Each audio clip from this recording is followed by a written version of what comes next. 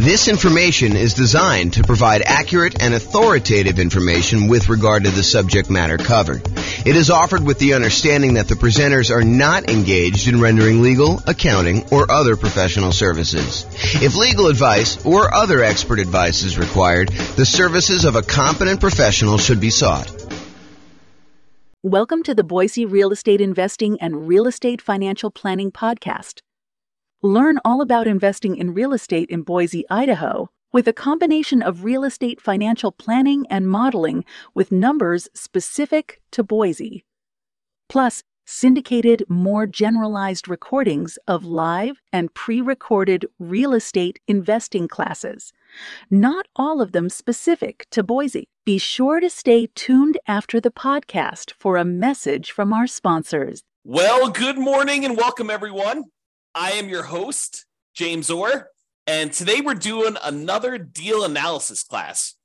So in the previous class, I believe we did a 20% down rental property, non-owner occupant purchase, where we analyzed the deal and I walked you through basically how to enter all the inputs on the world's greatest real estate deal analysis spreadsheet. And then I walked you through how to determine whether or not this is a good enough deal for you by walking through some of the numbers, showed you some stuff about the overrides.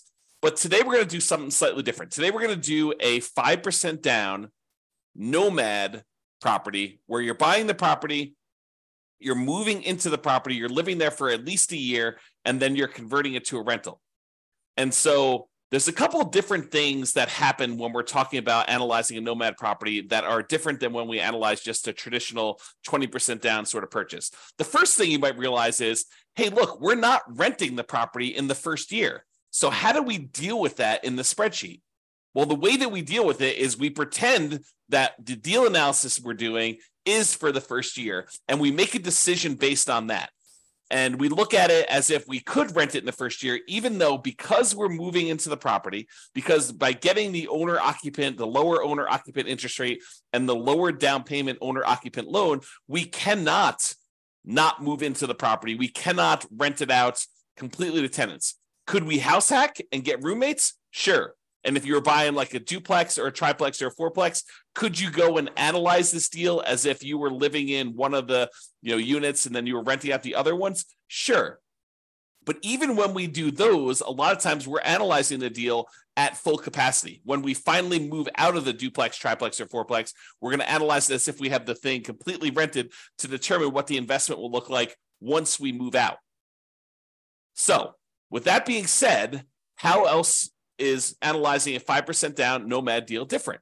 Well, one of the things that I'd like to talk about is we analyze the deal not by putting the 5% down and the PMI and all that other stuff that we've got going on when we're buying a property. What we tend to do is we tend to analyze the deal as if we put 20% or 25% down and see if this would have been a good investment property that we would have bought otherwise. Then once we've done that, we go back in and we change the down payment, we change the PMI type stuff in there, and we look at it and say, can I handle the additional lower cash flow, or in many cases, negative cash flow by only putting 5% down and having PMI on this property? And so that's what we're going to do to start with. We're going to analyze this property as if we put 20% down, and then we're going to come back and we're going to look at it when we put 5% down and see how things change. Okay? So this is a 5% down Nomad property, and I'm in the world's greatest real estate deal analysis spreadsheet. The property is going to be a $400,000 property, and we're going to buy it for what it's worth. We're not paying a premium. We're not paying above asking price. We're not getting it at a discount. Now, I'm adding software to basically do the analysis. You'll be able to see a version of the spreadsheet for buying a Nomad property for each individual city. I'm going to publish this in the podcast, and you'll be able to go and look at your city with your city's numbers and do the analysis. Realize that the spreadsheet I'm doing is generic. I'm going to walk you through the concepts, but I will add a link in the show notes that will walk you through the actual analysis using numbers from your city in the podcast, because we've got these city podcasts that we're doing analysis for, and I have the ability to go do that. I'm just writing the software so that it displays it just like the spreadsheet on the screen. It'll be like a web version of the spreadsheet so that you can go and see that. So go ahead and look in the show notes to kind of see the numbers for your city, or follow along on the audio for now. Okay, so ARV buying it for 400 and it is worth 400. we cannot get the seller in this case to give us any seller concession. So we're unable to get the seller to contribute any money toward our closing costs. So we have zero in there. Now, remember before I told you, even though we plan on buying this as a 5% down Nomad owner-occupant property where we're going to move into the property, live there for a year, and then convert it to a rental sometime after a year. For now, I'm going to assume that we're putting 20% down, and I'm going to run the numbers as if it's 20% down so that we can see what the property would look like had we bought this as an investment property. And really, that's just to kind of, check us to make sure that would this be a property that we would even consider buying as a rental, or how bad is it? And then when we switch over to 5% down, we could see just how much worse it is when we only put 5% down, okay? Because what tends to happen is the numbers tend to get a little bit worse when we put less down in terms of like cash flow and stuff like that, okay? So 20% down there. I'm also going to assume for a moment that we're only going to pay the 1% approximate in closing costs in order to close this. So since it's a $400,000 property, we're saying it's about $4,000 in closing costs. However, once I go and I switch this over to 5% down, or maybe even before I do that, I will show you what buying down the interest rate looks like so that you can see the impact of that. And I think that for a lot of folks, if they have the extra money, that is a viable solution to improve cash flow. Remember, we talked about the 88 strategies we have to improve cash flow. One of those strategies was to actually buy down the interest rate. And so I'll show you how those numbers impact things and how it impacts the total cumulative negative cash flow we might have, the total amount we have invested, and then our returns. Okay, so for now, we're going to use 1% closing costs. We're not going to buy down the rate. When you buy a property, almost every property you buy is going to have something that needs to be fixed before it is ready to rent. In this particular case, I said that the property is in really good shape. A couple of really small things came up on the inspection report, and we are estimating that those are going to cost about $3,000 total for us to go and do. So we're going to put $3,000 total in rent-ready costs in the field here. Now, the spreadsheet will automatically calculate how much cumulative negative cash flow you have when you buy this property. And this field isn't really correct until we get down and we update the rents and the other numbers like the interest rate and stuff like that. But it will tell you how much cumulative negative cash flow you have. So how much negative cash flow you have in the first year, plus how much negative cash flow you have in the second year, plus how much you have in the third year, until you have no negative cash flow. And that's because the reason why it eventually goes away is usually when we're modeling this stuff, rents are going to increase slowly over time, 1, 2, 3, 4% a year, whatever you're using for your kind of rent depreciation rate. And your taxes and insurance are going to usually go up a little bit, but your mortgage payment on your property is usually fixed, such that the more time that goes by, the bigger the difference between what your income is on the property, that rent that's going up a little bit each year, and the expenses you have on your property, because a large percentage of those are fixed. That mortgage, principal, and interest, part of the payment becomes fixed. And so the cash flow tends to increase on your rental property over time, such that if you had negative cash flow, eventually that negative cash flow goes away. And so we add up the cumulative negative cash flow you'd have on this property until your cash flow becomes positive, and at which point you don't need to worry about it anymore. But what we do is we use that number as part of what you really should set aside when you invest in the property, and you determine how much you need to set aside in order to make that investment prudently. So not only do you need your down payment, not only do you need your closing costs, not only do you need reserves on your property, but in addition to that, in order to make your investment conservative and prudent to make it, then you should also set aside the cumulative negative cash flow that you have on the property. That way you have it. And when you have the negative cash flow with each month or each year, you could just pull from that account knowing that you decided to have negative cash flow instead of putting more down.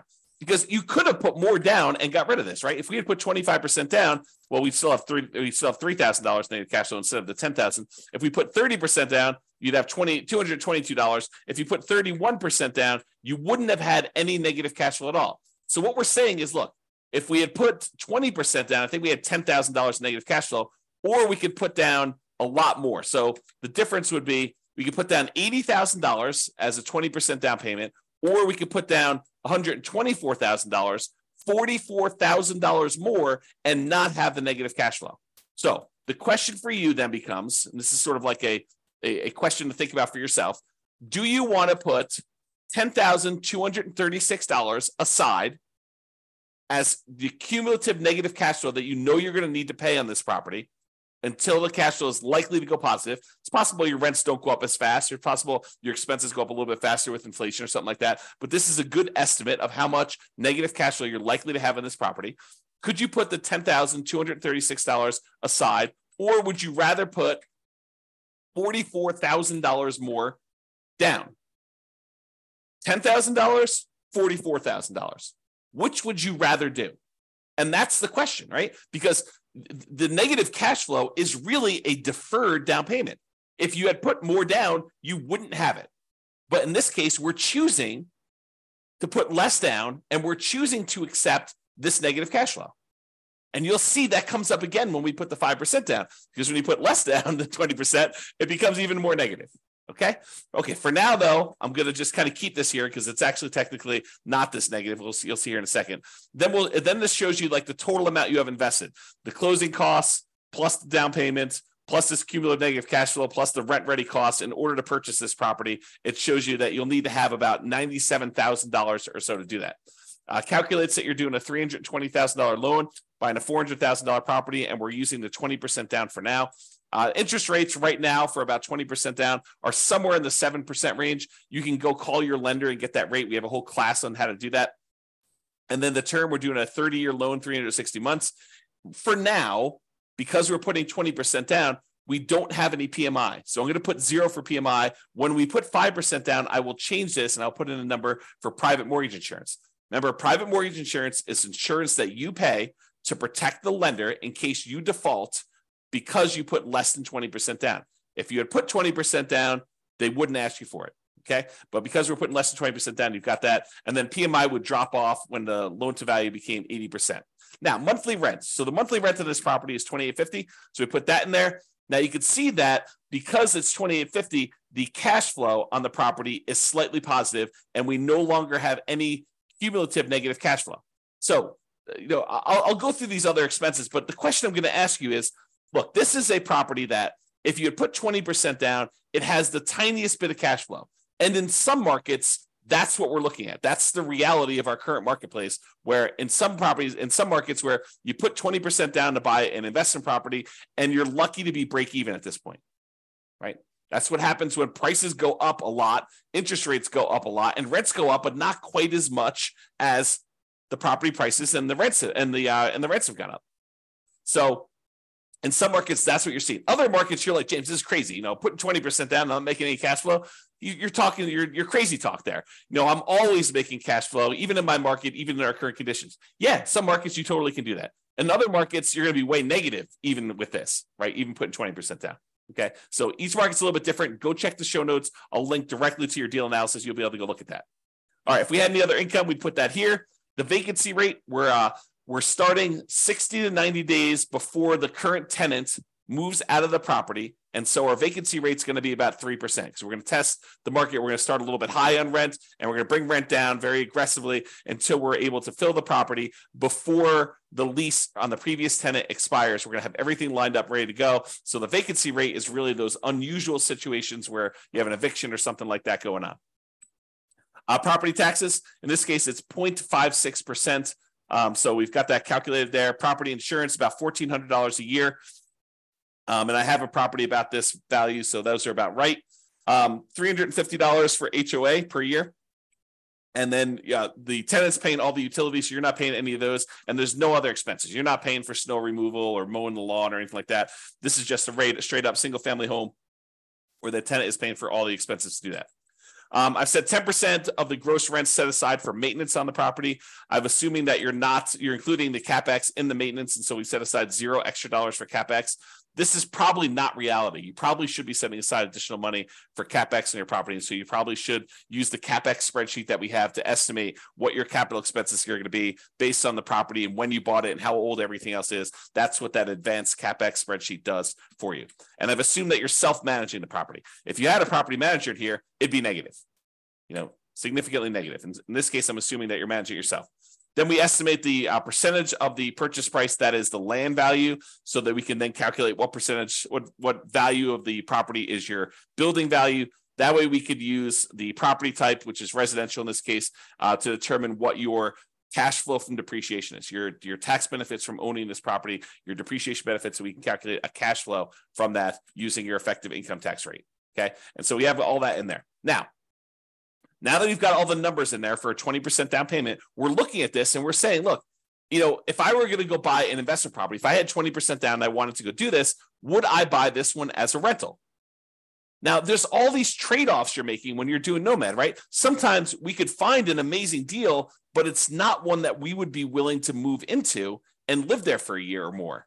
So you maybe could go find a property in like a rougher neighborhood or a better cash flowing neighborhood, a neighborhood that is not one that you would be willing to move in with you and your family for a year or more, and you could get improved numbers. But because we're doing Nomad, and maybe this isn't as nice of a property as you would like to ideally live in with your family, but it's sort of a compromise between the really nice properties that you would love to live in with your family versus the probably rougher neighborhood, rougher property that you would buy as an investment property. And because we're trying to merge these strategies of you're living in a property for a year and then you're converting it to a rental, we're sort of meeting in the middle. We don't want to go buy a property that would not make a good rental just because it's a Nomad property, nor do we want to go buy a property that's so rough that we're afraid to live in the property. You don't want to do that. You probably don't want to rent that to someone either. But the idea is you want to kind of like hybrid these. And so a lot of times we're looking at this property and we're making compromises. So we're just looking at this and we're saying, look, would I go buy this property? Well, it's got $21 a month in cash flow.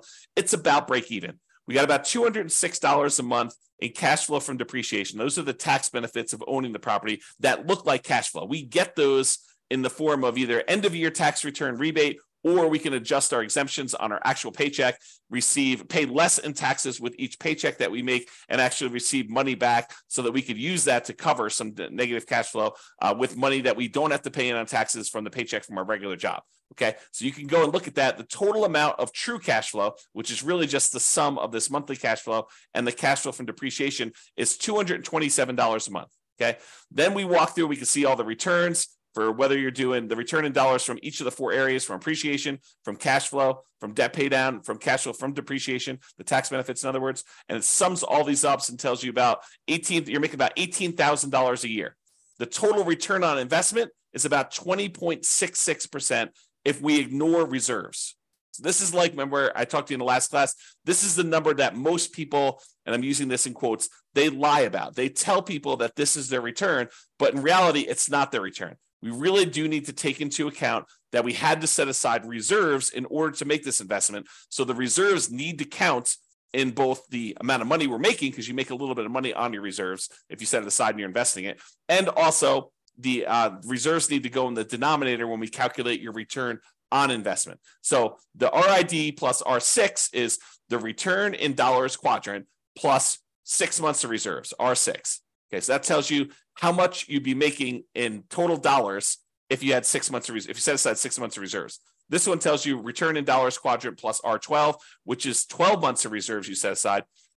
And you can see with the 6 months of reserves, you're making about $18,304. So a little bit of that money is coming from the return on reserves. And then if you put aside 12 months of reserves, it's $20,608. So you could see the total amount increase a little bit more to account for the return you're earning on the reserves. Now, when we look at the dollar amounts, either the $17,974, the $18,304, the $20,608, the returns we're getting with no reserves, 6 months reserves, and 12 months reserves, and we divide by how much we had to invest in order to, buy this property, you can now see the total return on investment when you don't have reserves, when you have 6 months reserves, and when you have 12 months reserves. So when you don't have any reserves, it's 20.66.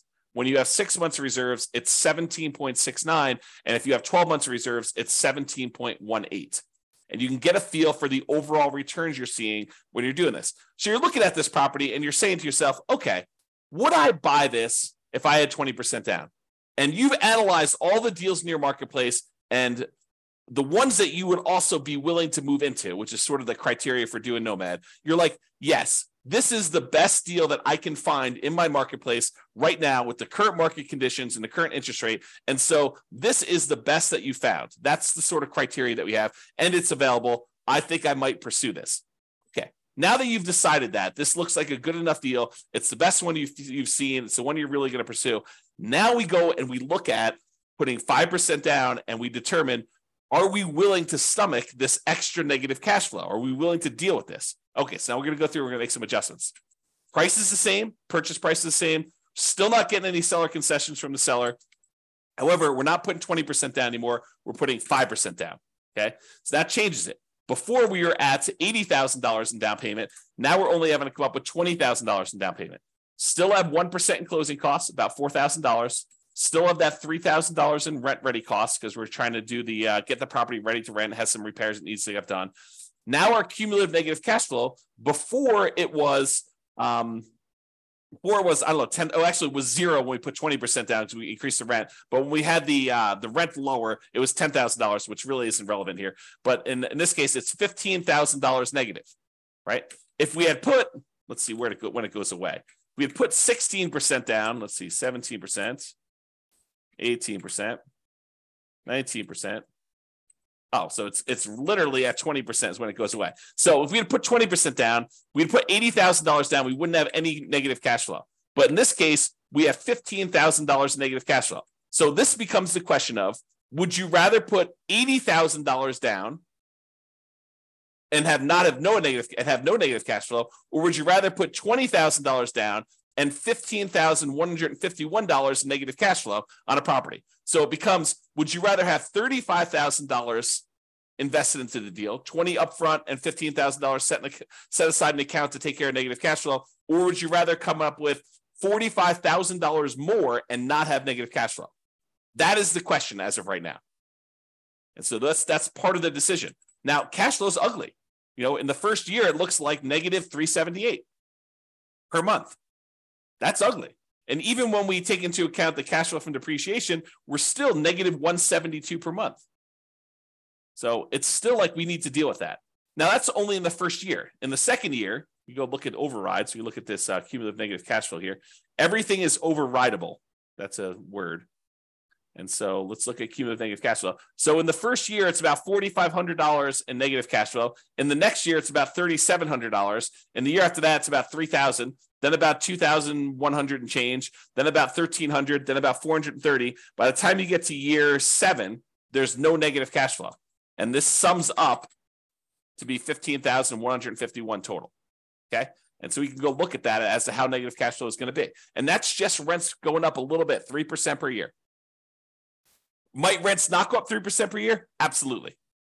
But we're modeling it like that. And I think this is reasonable. It's a reasonable assumption and much more conservative than not setting aside this number to have cumulative negative cash flow. Okay. So that's why we're doing it this way.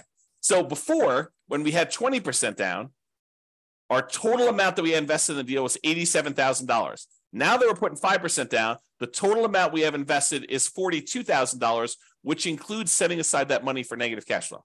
So it's less than half, okay, by putting the 5% down, if you think about it that way. All right. So the mortgage amount now, because we're putting 5% down, is $380. Now the mortgage interest rate is not 7% anymore. We're doing owner occupant, and it's probably in that 6.75 to 6.875 range for doing the owner occupant rate now with that. And we've got PMI. And PMI right now, 0.38. 0.038. There we go. So you call up your lender and you'd find out from them how much private mortgage insurance is going to be. Or we just did a class yesterday on all the factors that go into calculating what PMI is. And then we're going to do a class, I think next week or the week after that, on how to actually calculate it using a rate sheet from a private mortgage insurance company. But I went and I looked it up before class today. It's 0.38 for someone with really good credit, doing a 5% down loan, solo. So 0.38% is what we use for that. So it's about $120 a month in negative cash flow on this thing. So now our negative cash flow is a little bit higher than it was before because we changed the interest rate and now we have this PMI. And PMI is a factor in calculating the thing. So these numbers are now, I think before it's like $15,000. Now it's like $18,636. Or if you look over here, negative $467 a month or negative $261 if we take into account the depreciation, cash flow from depreciation. Okay. So we looked at these numbers and we saw all of these things here.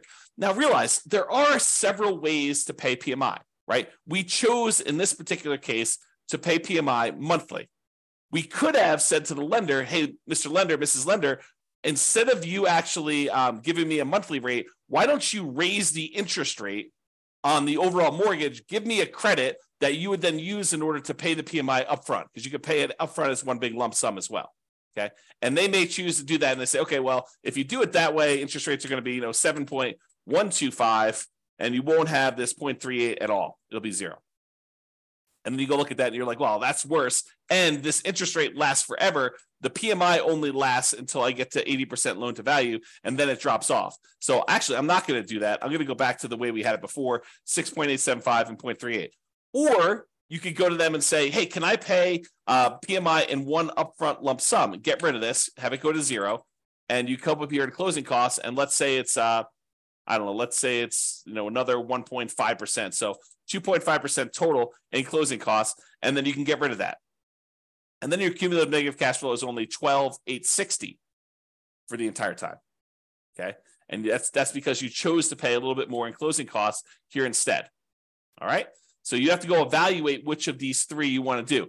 Pay upfront in one lump sum, pay monthly, or have the lender raise the interest rate, and you could actually take it in the interest rate, so it'll impact your cash flow, but it won't actually come out as a separate PMI payment.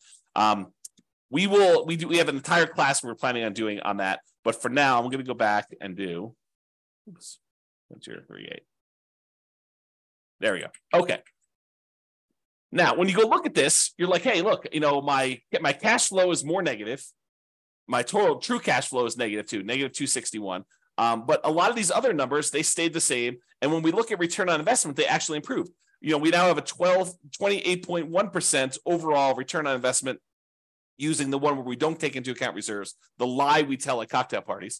We have about 20% here for this one and about 18.87 total for when we have 12 months of reserves. So your return on investment actually went up because you put less down, 5% down, and you have less invested in the deal. And a lot of these other returns, like your appreciation return is the same, and your depreciation return in dollars is the same. Your cash flow, your debt pay down return actually gone up a little bit because you're paying down more of the loan. The interest rate's a little bit lower, and your cash flow is much more negative. So those are how those changed if you want to look at them. So you have to decide, can I stomach, negative $261 a month in negative true cash flow? That's the cash flow after we take into account the depreciation benefit. And then you have to decide, am I willing to do that? If I put 20% down, I'd be about break even. Now I'm negative 467. And I had to set aside this $18,636 in order to handle all of that negative cash flow for the entire time. You have to decide if you're willing to do that. Or one of the other things you could do is you can come in here and you can say, look, I'm going to actually buy down my interest rate. I'm going to come up with 4% more here. 3% more in closing costs. I'm going to buy down my interest rate. And I checked before the webinar here. And for 3 points, you could buy down your interest rates for a 5% down owner-occupant loan to 5.625. Still got PMI, but you're basically able to do that. Well, that changes your negative cash flow to be negative 158. So if you come up with 3% more down to buy down your mortgage interest rate, that changes the amount of cumulative negative cash flow you need to set aside to only $3,341. And your negative cash flow per month is only negative $158 a month because you put that more down. And the total amount you have invested is this $42,341. So it's similar to the amounts you had to set aside for this cumulative negative cash flow, but now you're choosing to take that money and you're choosing to invest it in buying down the interest rate. And that significantly improves your overall returns. The dollar amounts of returns get a little bit better, but look at the number for your return on investment. It went from that, I think we were at, I should just go do this. It's 1%, 6.875, I think is where we were at for that. Yeah, so it's like 28%. And now when we go and we do this, it's 41.52% return on investment. It's 29.95 if you look at your return, including 6 months of reserves, and 26.33 if you look at your return, including 12 months of reserves. So the return on investment that you're getting is amazing. If you're willing to put 5% down, move into the property, put up 1% for closing costs, and buy down the rate 3%, and you have $3,000 in rent-ready costs, the total amount you'd have to invest in order to do this deal is about $42,341, and that includes setting aside some money for that cumulative negative cash flow, plus you'll need reserves in addition to this. But you have $400,000 property, so you're putting down, about a little less than 11% of the total amount, total, including rent-ready costs and your negative cash flow and your closing costs and everything else. Is that bad? It's up to you to decide that.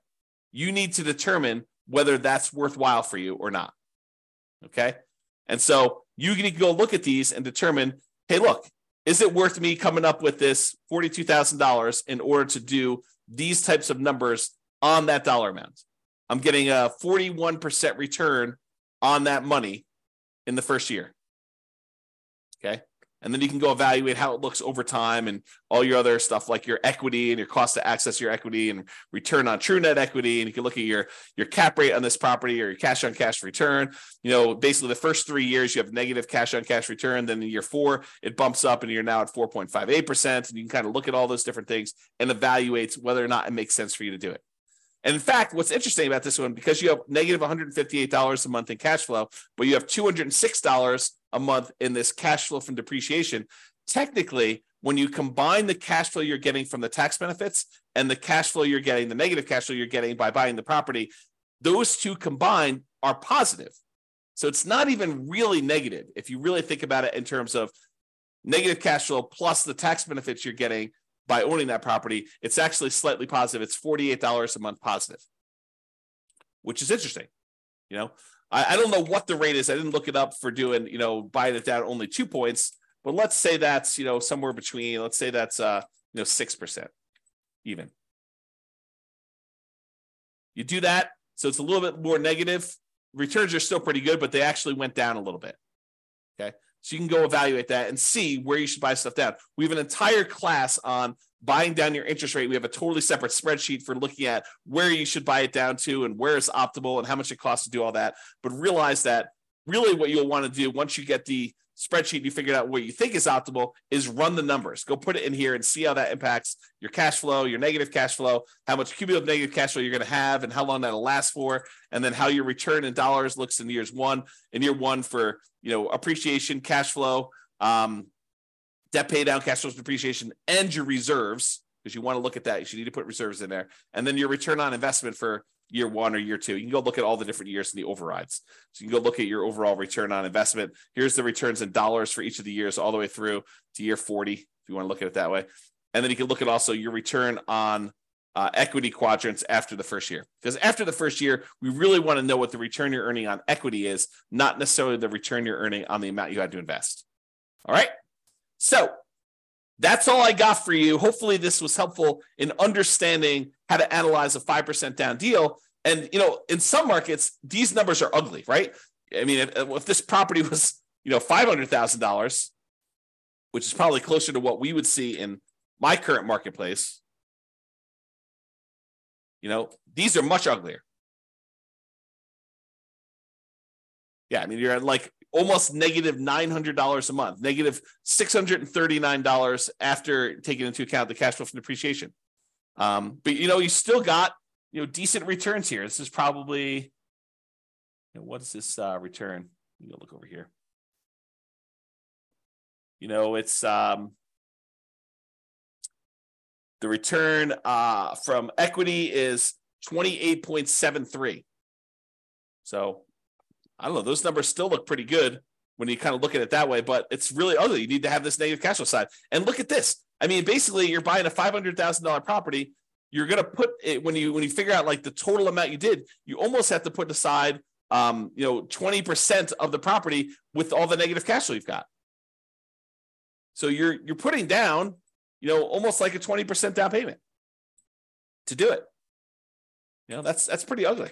If you had put 20% down, go back to 1% closing costs, go back up to 7% for the loan amount, Yeah, you're almost coming in $139,000 because you have $31,000 even with 20% down to get negative cash flow. So it can get really ugly in other markets when you're trying to do this. You may have to go put, whatever it is, 31% down or 32% down in order to get to the point where you don't have negative cash flow. Yeah, a lot. Yeah, it's probably 38 or 39. Yeah. So a lot of negative cash flow, and that takes a lot to overcome. A lot of deferred down payment from not putting enough down. All right, so that's all I got for you. Hopefully you enjoyed this deal analysis and seeing how it changes when you're analyzing just a regular 20% down deal to now when we're doing 5% down deals. We will continue in this series of analyzing different types of deals. I think I want to do, I don't know if we're going to do free and clear next, buying a property where you're buying it all cash and show you how that looks. Or buying a property that's new construction and how some of those things are different. I'm not sure which one I'm going to do next, but I plan to do a whole series of these and cover a wide range of situations so that you can see how we might analyze these different deals. That's all I got for you. Hope everyone has a great day. Bye-bye for now. With home prices up, mortgage interest rates up, and rents up, but not quite enough to counteract the higher prices and interest rates, cash flow on rental properties in Boise is harder than ever. Book a call with the Real Estate Financial Planner to apply our proprietary 88 strategies to improve cash flow on your rental. See the show notes for a link to schedule your call and improve your cash flow today. If you're a real estate agent, lender, or professional in Boise that wants to help our real estate investor listeners, consider reaching out to learn about collaboration opportunities with this podcast. We'd love to add more value to our listeners by having you assist our investors buy, sell, and finance their real estate investments. See the show notes to schedule a call to discuss collaboration opportunities.